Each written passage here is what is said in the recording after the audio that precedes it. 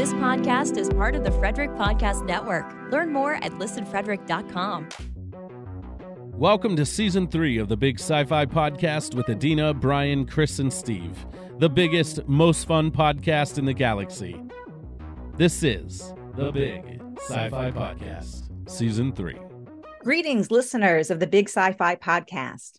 Today, our guest is slightly different from our typical guest. Well, yes, he's still human, of course, at least as far as I know. I haven't yet met anyone who didn't originate elsewhere than planet Earth. But out of all the people we've talked to, he's the only one that, for reals, lived off the planet for a while because, well, he's an astronaut. Let me introduce Rick Mastracchio. He's been to space 4 times between 2000 and 2014, and that included time on the U.S. Space Shuttle and on the International Space Station. He's performed 9 EVAs and has logged a little over 227 days in space. And I'm super lucky because I get to call him a colleague. Now, what makes Rick different from many of the astronauts I've met over the years is that he's also a bit of a science fiction fan and has spent some of his career consulting on some of our favorite sci-fi shows. In fact, when I met Rick in 2017, the fact that he had done some work with The Expanse came up in one of our early conversations, but I haven't really had a chance to talk to him about it until today. So I've been begging him to come and be a guest on our podcast since like last summer. And so he's finally humored me and he finally let me nail him to a date, which happened to be today. So with that, welcome, Rick. Oh, thanks, Adina. And thanks, Brian and Steve and Chris for having me on the show. And sorry it took so long to get here. And you're right, Adina. I'm from Connecticut. I only work in space. So Nice. I love it.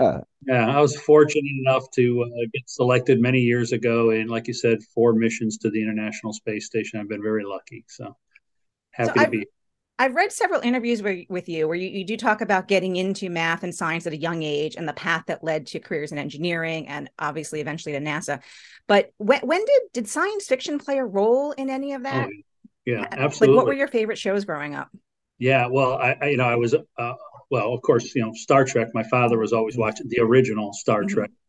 And of course, I don't think I ever knew it other than in repeats, I'll be honest, even though I'm old and it was probably on when I still don't remember it in other than repeats. And so absolutely watch Star Trek with my father, but I was also I read a lot of books, and don't ask me to name all the books, but I read all the classic science fiction books, Dune, that's probably a little later, but when I was 10, 12, 14, 16 years old, I was always reading science fiction of some kind. I loved the good, goofy people jumping in spaceships and flying around the universe and things like that. And I loved anything having to do with spaceships flying, with airplanes. That stuff just was the greatest subject in the world. And when we're in science class and we're talking about the planets and things like that. So that just really drew me in. Awesome. Have you kept up with Star Trek, with all the new series? Yes, a little bit. I won't be too honest with it, but it seems like every show and every movie now, it's time travel and alternate reality. And I'll be honest with you, it's like the writers are just getting lazy, it seems like. They're trying to get too sophisticated. I don't know, they're trying to make it too complicated. I don't know. I like something a little more, the good guy versus the bad guy thing. Interesting. I think Steve's biting at the chomp here. Yeah, no, Steve, go. No, okay, Rick, I am 4 years older than you. Okay, you're really old. Look at the hair. Okay, I'm not far behind you. My first birthday was the most significant day in the history of space. Okay, it was October 4th, 1957. What happened that day? Is that Sputnik? Yep. Yeah. My dad always would say to me, your birthday is Sputnik Day. Yeah. And from that point on, and as I grew up, like yourself, going through the Mercury, Gemini, Apollo missions, into the space shuttle, watching all that happen. And I have a real astronaut that I'm talking to right now. That is like That is the equivalent of I got to meet Richard Petty. Oh yes, I did one time at a NASCAR race. I mean, Of course you did. Yeah, Of course. you meet everybody. Yeah. to meet someone who actually did it, like you did, 4 times in space. One of the questions I threw at Adina is, and I'll ask you the question: of the different spacecraft you've flown on, you've flown on 3 different of the shuttles, the Discovery, the Atlantis, and the Endeavour, which is in my backyard, so happily to have to say. Very cool. Is there a favorite one of those 3 that you liked? Yeah, I get that question every once in a while, and you really can't tell much in the difference between the vehicles. I can remember on my first shuttle mission on Atlantis, and we were re-entering the atmosphere, and we're doing these series of roll maneuvers to control the cross range with the landing site. And of course, it was a great light show, but not only that, but the vehicle was like creaking and groaning, and I'm like, is it supposed to do that? Not sure I heard that on my other 2 missions, but who knows? Maybe it's just because I was, the first time and I was hearing things, or who knows. But did they say to you before you made reentry, would you please put your seat in the upright position and your tray table in the locked position? Yeah, just for fun. 40 more. Yeah, there's about 40 other steps besides those things. Yeah. And then I also put in a question too on that. How was going on the Russian Soyuz, which is the Lada of spacecraft, versus the shuttle, which is the Corvette of spacecraft? Right. Yeah, I usually use a little different analogy, but the same concept, right? Space shuttle is the Corvette, the Cadillac. It's the most luxurious spacecraft ever built, and probably won't be matched for 100 years. Who knows when it'll be something as good as a space shuttle. It was a very versatile vehicle, reusable. Of course, we think Elon Musk invented reusability, but the space shuttle was long before that. But space shuttle was a fantastic vehicle. I grew up on the space shuttle. I was an engineer on the space shuttle. I was a flight controller on the space shuttle, and getting to fly the space shuttle. I invested 10 years of my life just getting to the point, or even probably 15 years to get to my first mission. So it was a thrill to fly it, and it was just a joy to be involved in it. It was just the coolest. It looks cool, right? When you're reading science fiction, it's like that's like the sexy, cool looking spacecraft, like an That's airplane. what it's supposed to look like. It's supposed to look like an airplane that can fly through space. Yeah, it's cool. You cannot top it. So I really enjoyed those missions, and I'm thrilled to have gotten to do that. I remember after my first shuttle mission, they asked me, "Hey, do you want to go? You want to go to space station, or you want to do another shuttle mission?" I said, "Look, I'll do whatever you tell me to. If there's a seat going into space, I'll jump in it. But I invested a lot of my life on space shuttle. I have a lot of space shuttle knowledge. So I would like to use that knowledge one more time." So I ended up getting a second mission on the space shuttle. And I came back from that, and they kept saying, "Hey, we need volunteers for space station. We need volunteers for space station." Oh my God. And I kept raising my hand and jumping up and down. Pick me. I volunteer. It's like, "Oh, nobody wants it, huh?" Right here. And then finally got to the point I went to talk to the head of the office and said, "Look, now the space station line is longer than the space shuttle line. So I want another space shuttle mission." So I got a third out of it. So as a punishment, I got a third one. I was like, "Oh, that's a good way to be punished." And then what about the flying up on the Soyuz on the Russian spacecraft? How was that in comparison? Very, very different. So after I got back from my third mission, they said, "Hey, you willing to fly left seat or right seat?" So Soyuz has 3 seats. The commander's in the middle seat. You're the co-pilot, let's call it, is in the left seat, and the kind of a passenger in the right seat. And I said, "Look, if the seat's going into space, I don't care which seat it is." So they put me in the left seat. So that means now I'm the co-pilot of the Soyuz. That means I have to know everything the commander knows. The commander eats the fish and it goes bad, then I'm the guy who has to fly the Soyuz. So I spent 3 years over in Russia. Well, over a 3-year period, I was in Russia for 1 year, broken up in like 6 or 8 weeks at a time.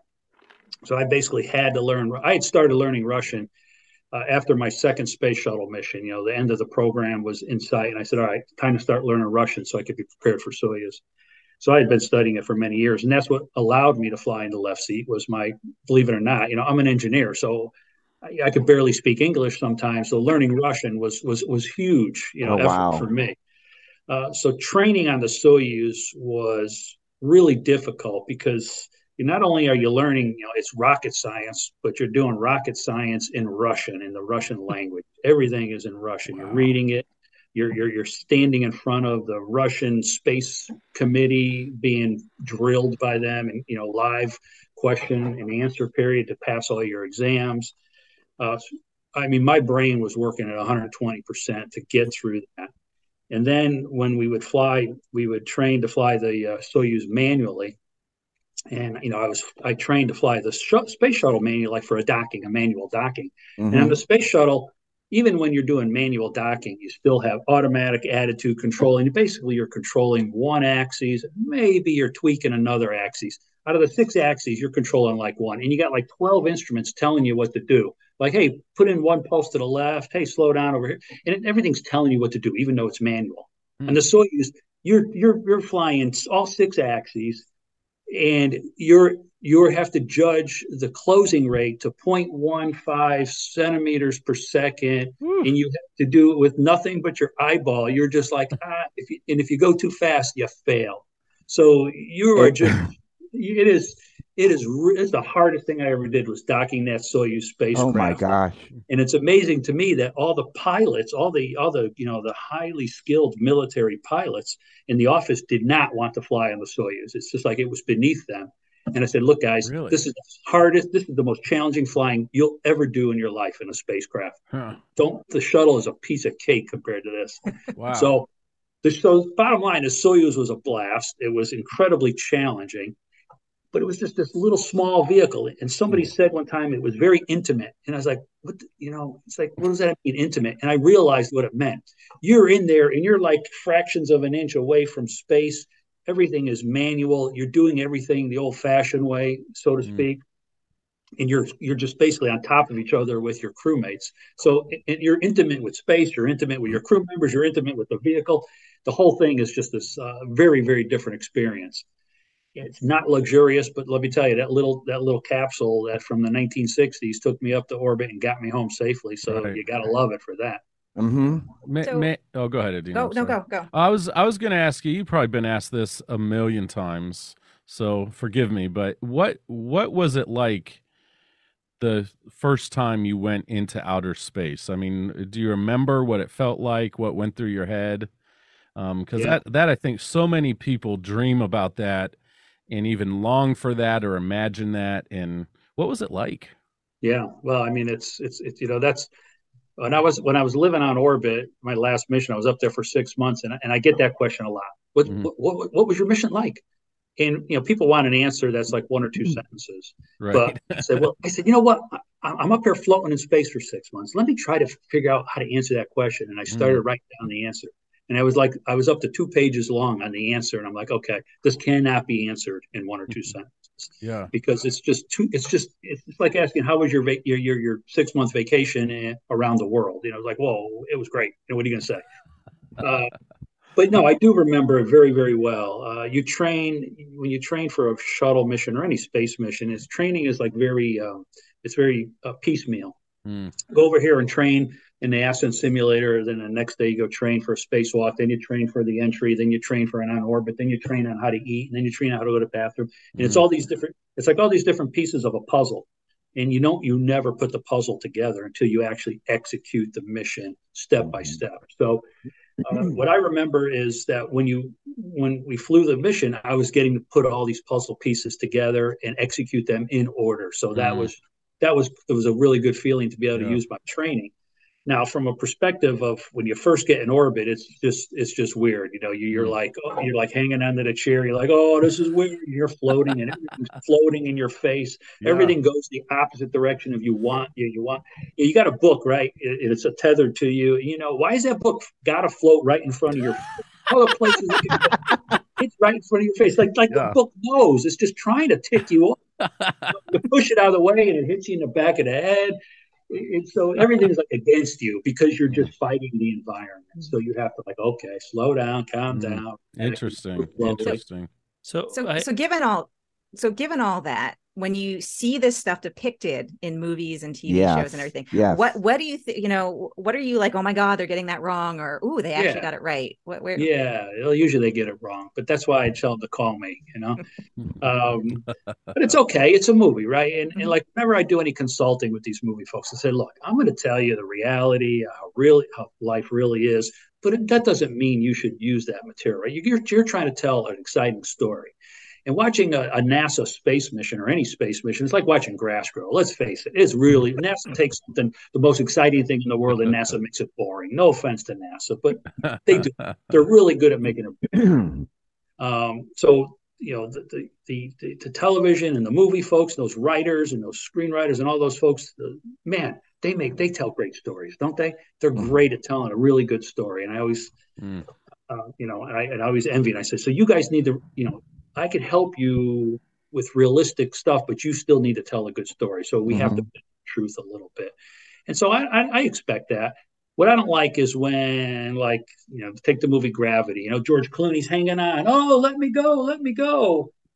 Once you let him go, he ain't going anywhere. There's no forces on him anymore. He's just floating there, right? Where does he float away? Okay. Yeah. So you had mentioned one day, that you had watched that movie like the day before you were doing an EVA. Yeah, the day before I was doing a spacewalk, I was, you're trying to unwind, you're trying to get your brain, Right. I feel like that's not the movie you watched. It was, yeah. I told the media, I said, well, I watched it because that's how not to do a spacewalk. I was like, whoever trained those people. Yeah. And you've done 9 spacewalks, which is almost a record. I find that to be incredibly impressive. And I think you've had to deal with some like real world, like real problems and stuff. Like I think one was cut short due to a hole puncture in a glove. Yeah, right there. Wow. Yeah. That's the stuff that really amazes me is the spacewalks. And so again, that's also So you didn't turn into Iron Man like in The Martian. Yeah, exactly. Right. At the end. So when they had the Martian movie, I was down at JSC and they said, hey, JSC people, we're going to have a special airing of The Martian before it's released. And we all go to this theater and we watch The Martian. And at the end, he's flying around and I started laughing. I was like, oh, it's a comedy. This is great. And I'm like, oh, geez, it's not a comedy. They're serious about it. But that's the kind of thing that, as someone who did it and you're watching it and you're going, no, that's wrong. No, that's not how it happens. That's just drama. That's just. And the bad part was they could have called me and I could have gave them a good rationale for, we could have figured out some way to accomplish what they were trying to accomplish. Well, did you read the book? The book handled it a little bit differently, and I think much better. I did read the book. I can't remember if I read the book first or after. I can't remember, but I did read it. Yeah. Yeah, I read the book first, and I remember thinking, knowing that the movie was coming out, I remember thinking, because there was so much glorious detail in the book, I remember thinking, like, oh my God, they're going to be taking out like half of, like so much of this detail to make the movie. That's how movies are, right? Yeah.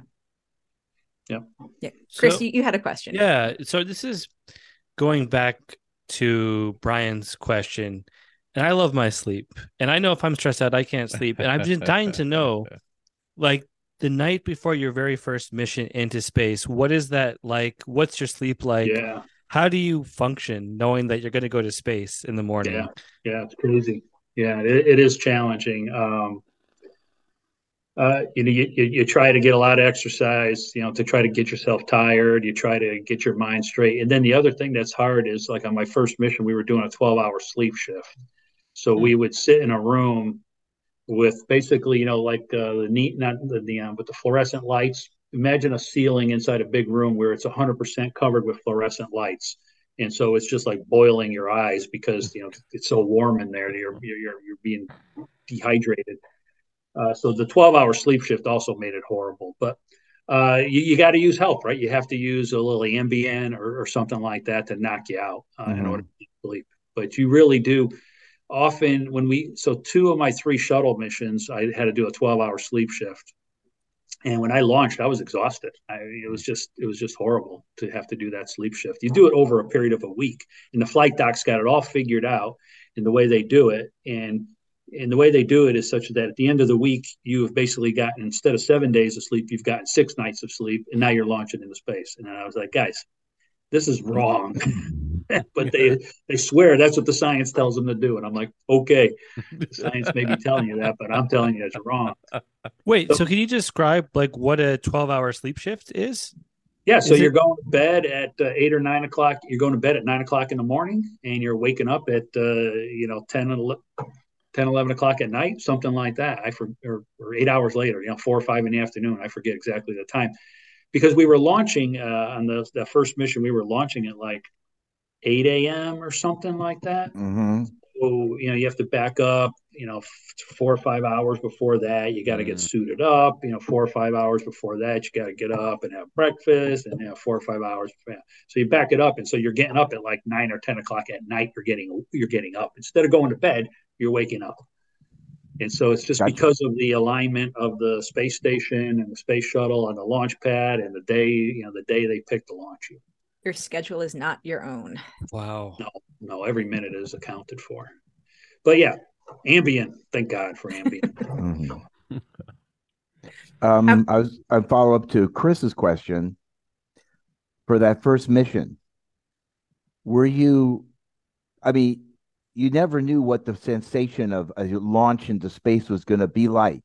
The reaction, the violent, or or even the thought, I'm taking off and there is an explosion happening underneath me that can either end my life or make it glorious.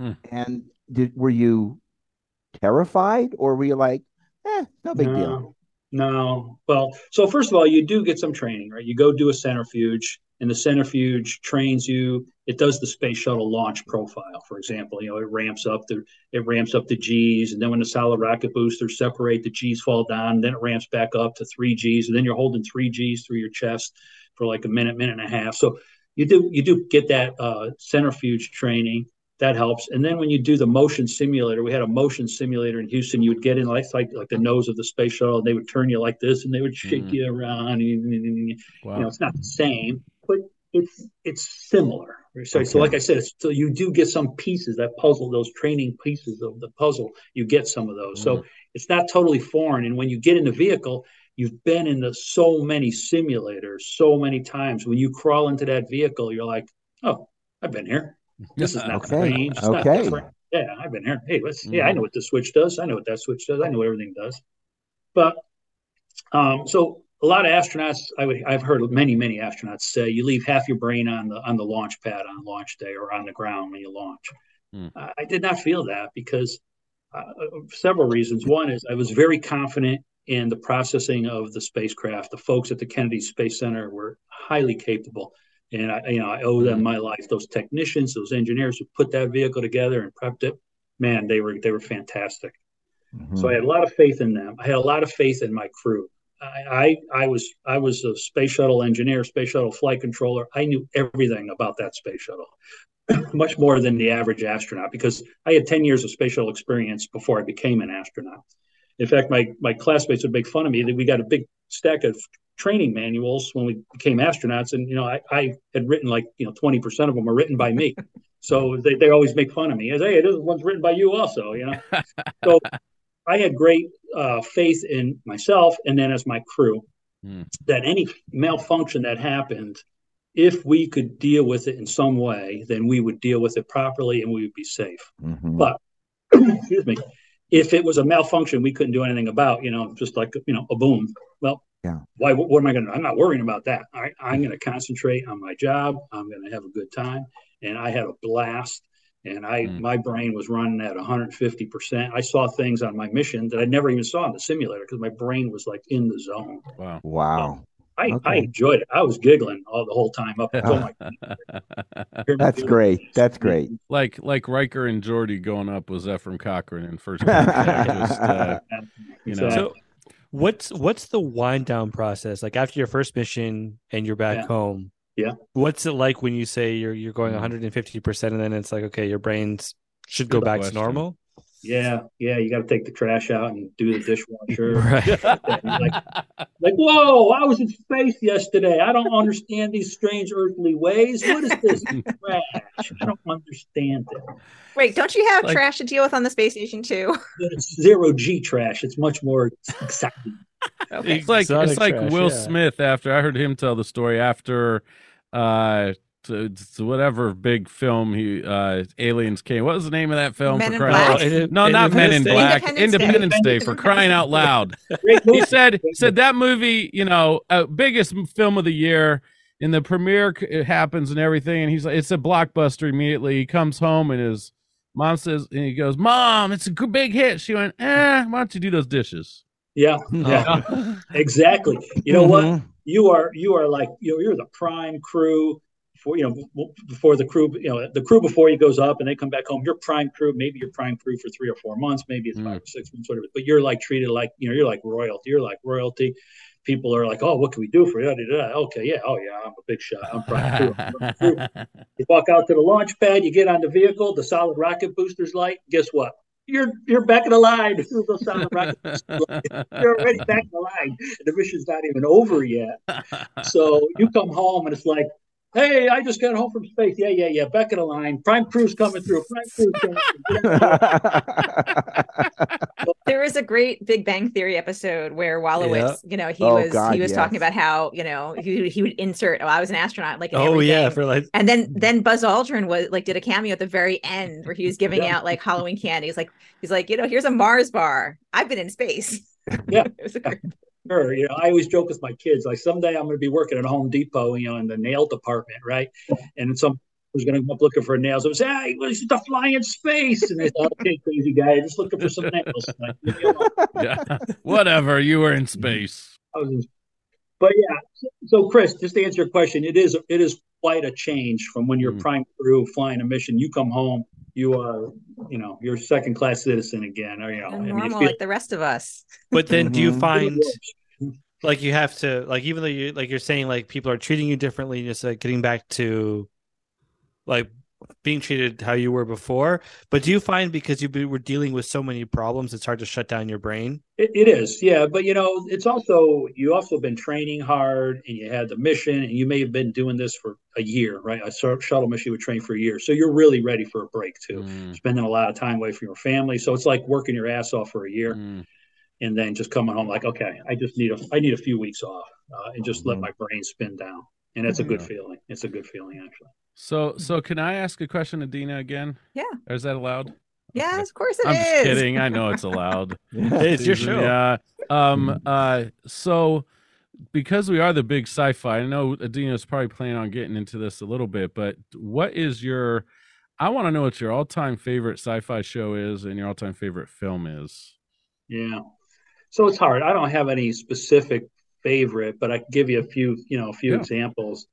Some of the real corny ones. I mean, Independence Day was a corny movie, but it was a good movie. Yeah, so good. It's in our top 5 choices of movies of all time. I even got to meet was it Bill, or who was the guy that was the president in that movie? Bill Pullman. Yes, Pullman. He was. I don't know. We were doing a shuttle training simulator, and he was there watching us. And we were talking. I told, "Hey, I loved your movie." But another example was I had to do a suit run where you put on your space suit, and you have to sit in a vacuum. You're going to go to a vacuum chamber, and you have to pre-breathe for like 5 hours or 4 hours or whatever the time, 3 or 4 hours. Pre-breathe the suit before you do the test. And so they say, "Hey, bring in a movie or something." And they had this like, and you're in a vacuum chamber, yeah. And they have this like really thick window, and they got a TV on the other, so a little crappy TV on the other side of the window. They say, "Oh yeah, we'll pop in a movie. You kind of lean on this stool in your EVA spacesuit and watch a movie." They bring in a movie, and so you guys probably wouldn't guess, but I brought in Armageddon. I was going to ask about that. I love it. We did a whole episode on Armageddon called The Good, the Bad, and the Ugly. Yeah, it's a good movie. It's corny. So not close to realistic, but it's a good movie. I love it. So does the whole drilling thing bother you? The whole it's easier to teach drillers how to be astronauts. Don't you wish you had a Gatling gun on the space shuttle? Okay, like in that movie. Who says we didn't? Who says we didn't? Oh. No, yeah, I love when they think astronauts are too dumb to run a drill. Yeah. Or just like when the Russian cosmonaut starts banging on the pipes like you're inside somebody's basement to fix the space shuttle. That was the most accurate part of that movie, though. Right. So, okay. So, can we ask about our favorite movie of all time? Moonfall. Yeah. No, Did you see no, it's not. Moonfall? I Please tell can't. me you didn't. It don't. No. I Okay. saw it on I don't know, Netflix or whatever what the heck was on I don't know, 3-4 months ago, whatever that was. Yeah, it was. I don't even know if I understood it. It was pretty bad. Right. We tore that one Oh. apart. That Yeah. one was the most Yeah. ridiculous. We- I mean, like, Yeah, again, Gravity, Armageddon, they might be a little cheesy or something, Yeah. or they might get some things wrong, but they're good I mean, They're they're fun fun to movies. watch. They're, you can watch. Moonfall was barely Yeah. watchable. I mean, Gravity was a great movie. Gravity Mhm. was great. Yeah. The food scenes, the spacewalking, it was pretty accurate, if I remember correctly. When they were just out there doing a little, Right. spacewalk, when she's jumping around and doing all that crazy stuff. I mean, that was just really bad spacewalk training. But it was a great movie. It was Mhm. exciting, and so Yeah, it was kind of like a series of everything that could possibly go wrong yeah. in one mission. Oh, I got a good. So after I watched the movie, I was talking to the NBC guy, Brian Williams. We're doing an Oh, interview yeah. on Orbit, doing an interview. He's like, hey, he said, I heard, the movie Gravity. What do you think about that movie? I said, oh, it was good. And yada yada yada. He says, well, who would you rather have in space, George Clooney or Sandra Bullock? Okay, I'm national TV. Not really knowing either of their skills in an astronaut, I probably have to lean towards Sandra Bullock. I don't know if that made the air or not, but I think that's probably the right answer every day of the week. Yeah. I don't know. I Maybe might not for go the other Adina, way. but- Yeah, I'm Sandra Bullock, but like George Clooney with the Nespresso, like Yeah. that's And his prime own Clooney. tequila. He has his own line of tequila, and it's really very Who good. doesn't? Right? Who doesn't? Well, So tell us about The Expanse and what did you consult with, and how long did that, like, I want to know everything about The Expanse. I have a love-hate relationship with The Expanse. Yeah, I mean, they let me think back. I did a couple of talks to them. I went up to Toronto and visited the production up there. They were in season 3, maybe, and I met with the cast. The cast and the crew. Gave them a little talk, showed them showed them some of my mission videos and things like that. Kind of gave the crew. They were gonna, I talked to the crew about, what's it like floating in space, because they have a lot of zero-G scenes, so they showed me some of what they were doing with their special effects and things like that. And I think they did a great job with their special effects, and I love their. I always loved a good science fiction story that wasn't too far in the future, right? Stuff that's like, wow, it's almost real, it's almost attainable in a way. So I spent a few days with them, and in that, it really wasn't something where I was like on set on a regular basis or anything like that. Okay. Yeah, no, that was one when the books came out. I read them before, they Right. turned into the TV show. And my love-hate relationship with it is it's fantastic. But I was working on a novel that also took place on a space station on Ceres. And so it just kind of killed my motivation for, even though mine was very different, it just killed my motivation. So that's my love-hate relationship. But You need to I always get a thought good lawyer. what was that? Get a good lawyer. Yeah, they stole your idea. No, that's the thing is, other than the semi near-term future and happening to be on Ceres, there was nothing the same, Right. So, but it just, like, I felt like I was writing in a different place and everyone's writing in that place. So it's okay. Water under the bridge, but Right. they did a great job. So what else have you have who else has called you? What other shows have you given some advice Well, to? I mean, it's kind of actually, the one of the producers of The Expanse just called me like 2 hours ago. Oh, wow. He's going to be driving to Florida, and he's like, "Hey, maybe I'll stop in and see you." But I'm going to be in Houston next week, so I won't see him. But I worked with him on another TV show. I don't know if I'm allowed to say it. To be honest with you, That's okay. it's coming out. So that one I did not. I worked with them for 2 seasons actually, and was reviewing their scripts. I helped do a lot of the basic science up front. In terms of their concept is that the faster than light speed obviously is a normal thing, and they use these Alcubierre bubbles, if I'm saying it correctly. And that TV show is and I was just talking to this producer. He's the producer for this other show. Excuse me. And he says it's in the can. It's ready to go. Both seasons are in the can, ready to go, and it's going to be released pretty soon. So cool. I'm looking forward to that. I did so last year, well, actually almost 2 years ago, a year and a half ago, I did a TV show with Adam Sandler, a movie, not a TV movie, I guess, a Netflix movie. It's called Spaceman. It's a short story by I get the guy's name, but it's kind of a stranger movie. But I did a bunch of consulting with them, and that was kind of funny because um, they were having me do like Russian translations for them and things like that. I'm like, all right, you hired me as an astronaut only just because I speak Russian. I mean, it's not really my strong point, but Mhm. we were coming up with figuring all the Russian acronyms and things like that. It's about a Czechoslovakian astronaut who goes to Hmm. Venus or something. And anyways, that movie's come out on Netflix this year, and I did get up to go. I went up to the fun part was I went up to Grumman Studios up in Long Island, where now the old where they build the LEM is now a movie studio, and then got to hang out with Adam Sandler for a couple of days and kind of teach him how to float in space and just work with the special effects guys and see how they do this. They had them basically on a kind of like a pivot, like a seesaw kind of thing, where Adam Sandler's on one end and another guy's on another end, and kind of like twisting him up and down and back Hmm. and forth. And I was just talking it through that. Hey, you got to be smooth. You can't just all of a sudden put a force into them unless they're pushing off of something. So, just giving them basic, space 101 type of things. But that lasted for several months. I mean, I started with those guys like at the beginning, like with the writers, and then went all the way through to the production guys. I mean, giving them labels on their set and things like that. So that was a full like end to end type of thing. That was pretty exciting to do and fun. So we'll have to look for that when that comes out. Yeah, I've Yeah, already Oh, that's written amazing. it down. yeah, it's coming out on Netflix, and I'm surprised it didn't come out last year, but maybe it just didn't make, maybe a lot of special effects delayed it. I don't Hmm. know, but it's coming out this year is what I read. It's called Spaceman. You can look up on the news. It's in there, and the interesting part was if you ever saw on HBO they did Chernobyl, like a 3 or 4 or 5 Hmm. part show on Oh yeah, Chernobyl. yeah. Yeah, the guy who directed this movie, and that Chernobyl show was great. If you guys haven't seen that, I I mean, haven't it seen really. I was having flashbacks of Russia while I was watching it. that Mhm. movie. It was really good. Hmm. That's Interesting. cool. So, do you ever like does your family ever go, "Hey, you were hanging out with Adam Sandler. Can I get an autograph or Yeah. meet them Oh, so or what meet I him?" did, I did a we did a Zoom meeting. I did a Zoom meeting with Adam Sandler and the director whose name I forgot now.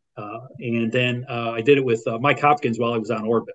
So we had like this four-way Zoom with Mike Hopkins on orbit, me here in my spare bedroom study, and Adam Sandler, and we were doing a Zoom meeting. And so I had my daughter was here, and with her little daughter, like a little 1 year old. I said, "Oh, get next to the TV, get next to the camera." And I leaned back and I took a picture of them next to Adam Sandler on the Oh, that's cool. That's very cool. Hmm. so yeah, I hooked up Adam Sandler with an on orbit Zoom call. Nice. Fantastic. And that's Fantastic. interesting that you earlier said about pre-breathing for 4 to 5 hours before you even get into a spacesuit and went into the vacuum. Right. Was that the same procedure you had to do on the space station when you did an EVA? Did you have to do a pre-breathing Yeah. process before you were able to go outside? Yeah, yeah, absolutely. You got to. It's basically just like scuba diving. You got to get the nitrogen out of your body. So there's Hmm. different breathing techniques that we use when you're on the space. When you dock to the ISS with the space shuttle, the breathing technique we used back then is we would camp out overnight in the airlock. So we would isolate ourselves in the airlock. We would depress it down to 10.2 psi's so that you're breathing less oxygen, getting less Hmm. oxygen to Okay. your Wait. body or less nitrogen into your body. And then we would pre-breathe on a mask for an hour before we did that. And then we would pre-breathe an hour later on. And then after all this, we would then suit up and then they would reopen the hatch once we were suited up in the pure O2 environment. Wow. Then we came up with this technique called the exercise protocol where you would still I think we still did pre-breathing on the mask for an hour. So then we would get in the suit. So we didn't have to do the camp out. And then when we were in the suit, we would like exercise, like kind of like just kick your Hmm. arms. You're hanging on a wall. So you're just kind of swinging your arms and swinging Hmm. your legs. It was very light exercise, but that exercise per the medical folks was enough to get more of the nitrogen out of your body. Wow. So there's a lot of different types of pre-breathing you could do. So whenever you see a movie and you see the people jumping into their spacesuits and they put on their helmets and they boom, into the airlock and they go out into space, it ain't going to happen. Well, so you're right. It's not going to happen, but it depends on some things. So the space suits that we use on orbit now, you go down, you operate at a 4.3 psi. So it has to be very low pressure. Otherwise, you're like, you're like the Michelin tire man, right? You're just a big balloon animal. And you can't move because the pressure is so, if you had 14 psi in there, you couldn't move, you couldn't bend the suit. But if there's a suit that is a different kind of suit, where it's more hard shell and more mechanical, you can have it at higher pressure. You don't need to pre-breathe because you're not at such a low psi. Or if it's a different kind of suit, where now they're trying to look at suits that are like a scuba diver thing, like it's a mechanical pressure. It squeezes your body with mechanical pressure instead of atmospheric pressure. Interesting. So there's, you could come up with a story that says, hey, I don't want to do a pre-breathe. So you have to just have a different kind of suit in your story, is what I tell these folks. Is that like the G suits that were used in the 50s and the 60s that put the pressure? Yeah, but now you got to do it over your whole body, though. So it's kind of hard to get. How do you get into that thing, right? It's kind of like the superhero movies, like when Spider-Man puts on his baggy outfit, right, and he punches a button and the suit goes, it kind of shrink wraps on him. You need a shrink wrap suit, and if you had that and it's pushing on your body hard enough, then you don't need a pre-breathe. Your body has that compression. So it's different things. Very interesting. Cool. Well, I do want to be mindful of the time. Okay. So I'm going to say, Brian, Chris, or Steve, do you guys have any final last-minute questions or thoughts you want to share? No, I appreciate your time, sir. It's an honor having you on our podcast, and best of luck to you in the future and all of your endeavors. And pun intended. Hey, I had one last question on my list that I wrote down to Adina, which is, if you could go to the moon or Mars, would you? Yes. You're only 62. I made a mistake to Adina. Well, John Glenn flew on the shuttle when he was 77. So if they called you up tomorrow and said, "Hey, Rick, you want to go for another ride?" Would you? Yeah, of course I would, but it would be hard to say no. My wife would slap me, but it's yeah, absolutely. But one of the reasons why I left NASA was because I did everything that I could do when I was there. I never thought I would leave the astronaut office. Never thought I would leave the astronaut office, because why would I, right? Greatest job in the world. But I did. I flew with the 3 space shuttles. I built the space station. I did all these spacewalks. I flew on the Soyuz. I learned Russian. I went up on Soyuz, down on Soyuz, lived there for 6 months. I checked every box I could check. Now, I could have hung around for a few more years and did a commercial crew flight and go live on space station for 6 more months. And it ain't really a lot of boxes there to ride on a vehicle that has like one button and it's not hooked up to anything. So it's not really a challenge. So it's great. Nice little safe vehicle that has absolutely almost zero, control from the crew.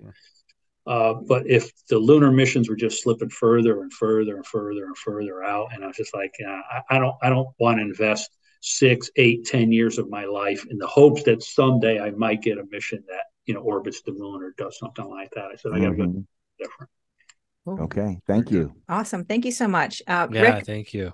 Yeah, I just want to thank you for taking time out of your ridiculously busy schedule to talk to us for a bit. So you are now officially my favorite astronaut colleague right now. Oh, geez. or you're tied with Dan. I was going to say, don't tell Dan. Yeah, don't tell Dan. I'm going to tell him tomorrow. Or you can tell him tomorrow. The only reason he's not here is he told me he's not so much of a sci-fi fan, but he's pretty awesome too. Well, to our listeners, I want to say, as always, we would love to hear your thoughts about going into space or representing real life space and science fiction, or just anything else with your favorite sci-fi. Join us at the Big Sci-Fi Podcast Facebook group to share your thoughts and comment on this episode, or send us an email at thebigscifipodcast@gmail.com. And I would like to thank all of our faithful listeners and members of our Facebook group for being such awesome supporters of the show. You are the reason we keep getting together via Zoom to record these episodes weekly. So until next week, stay well, and we look forward to going with you where few podcasters have gone before.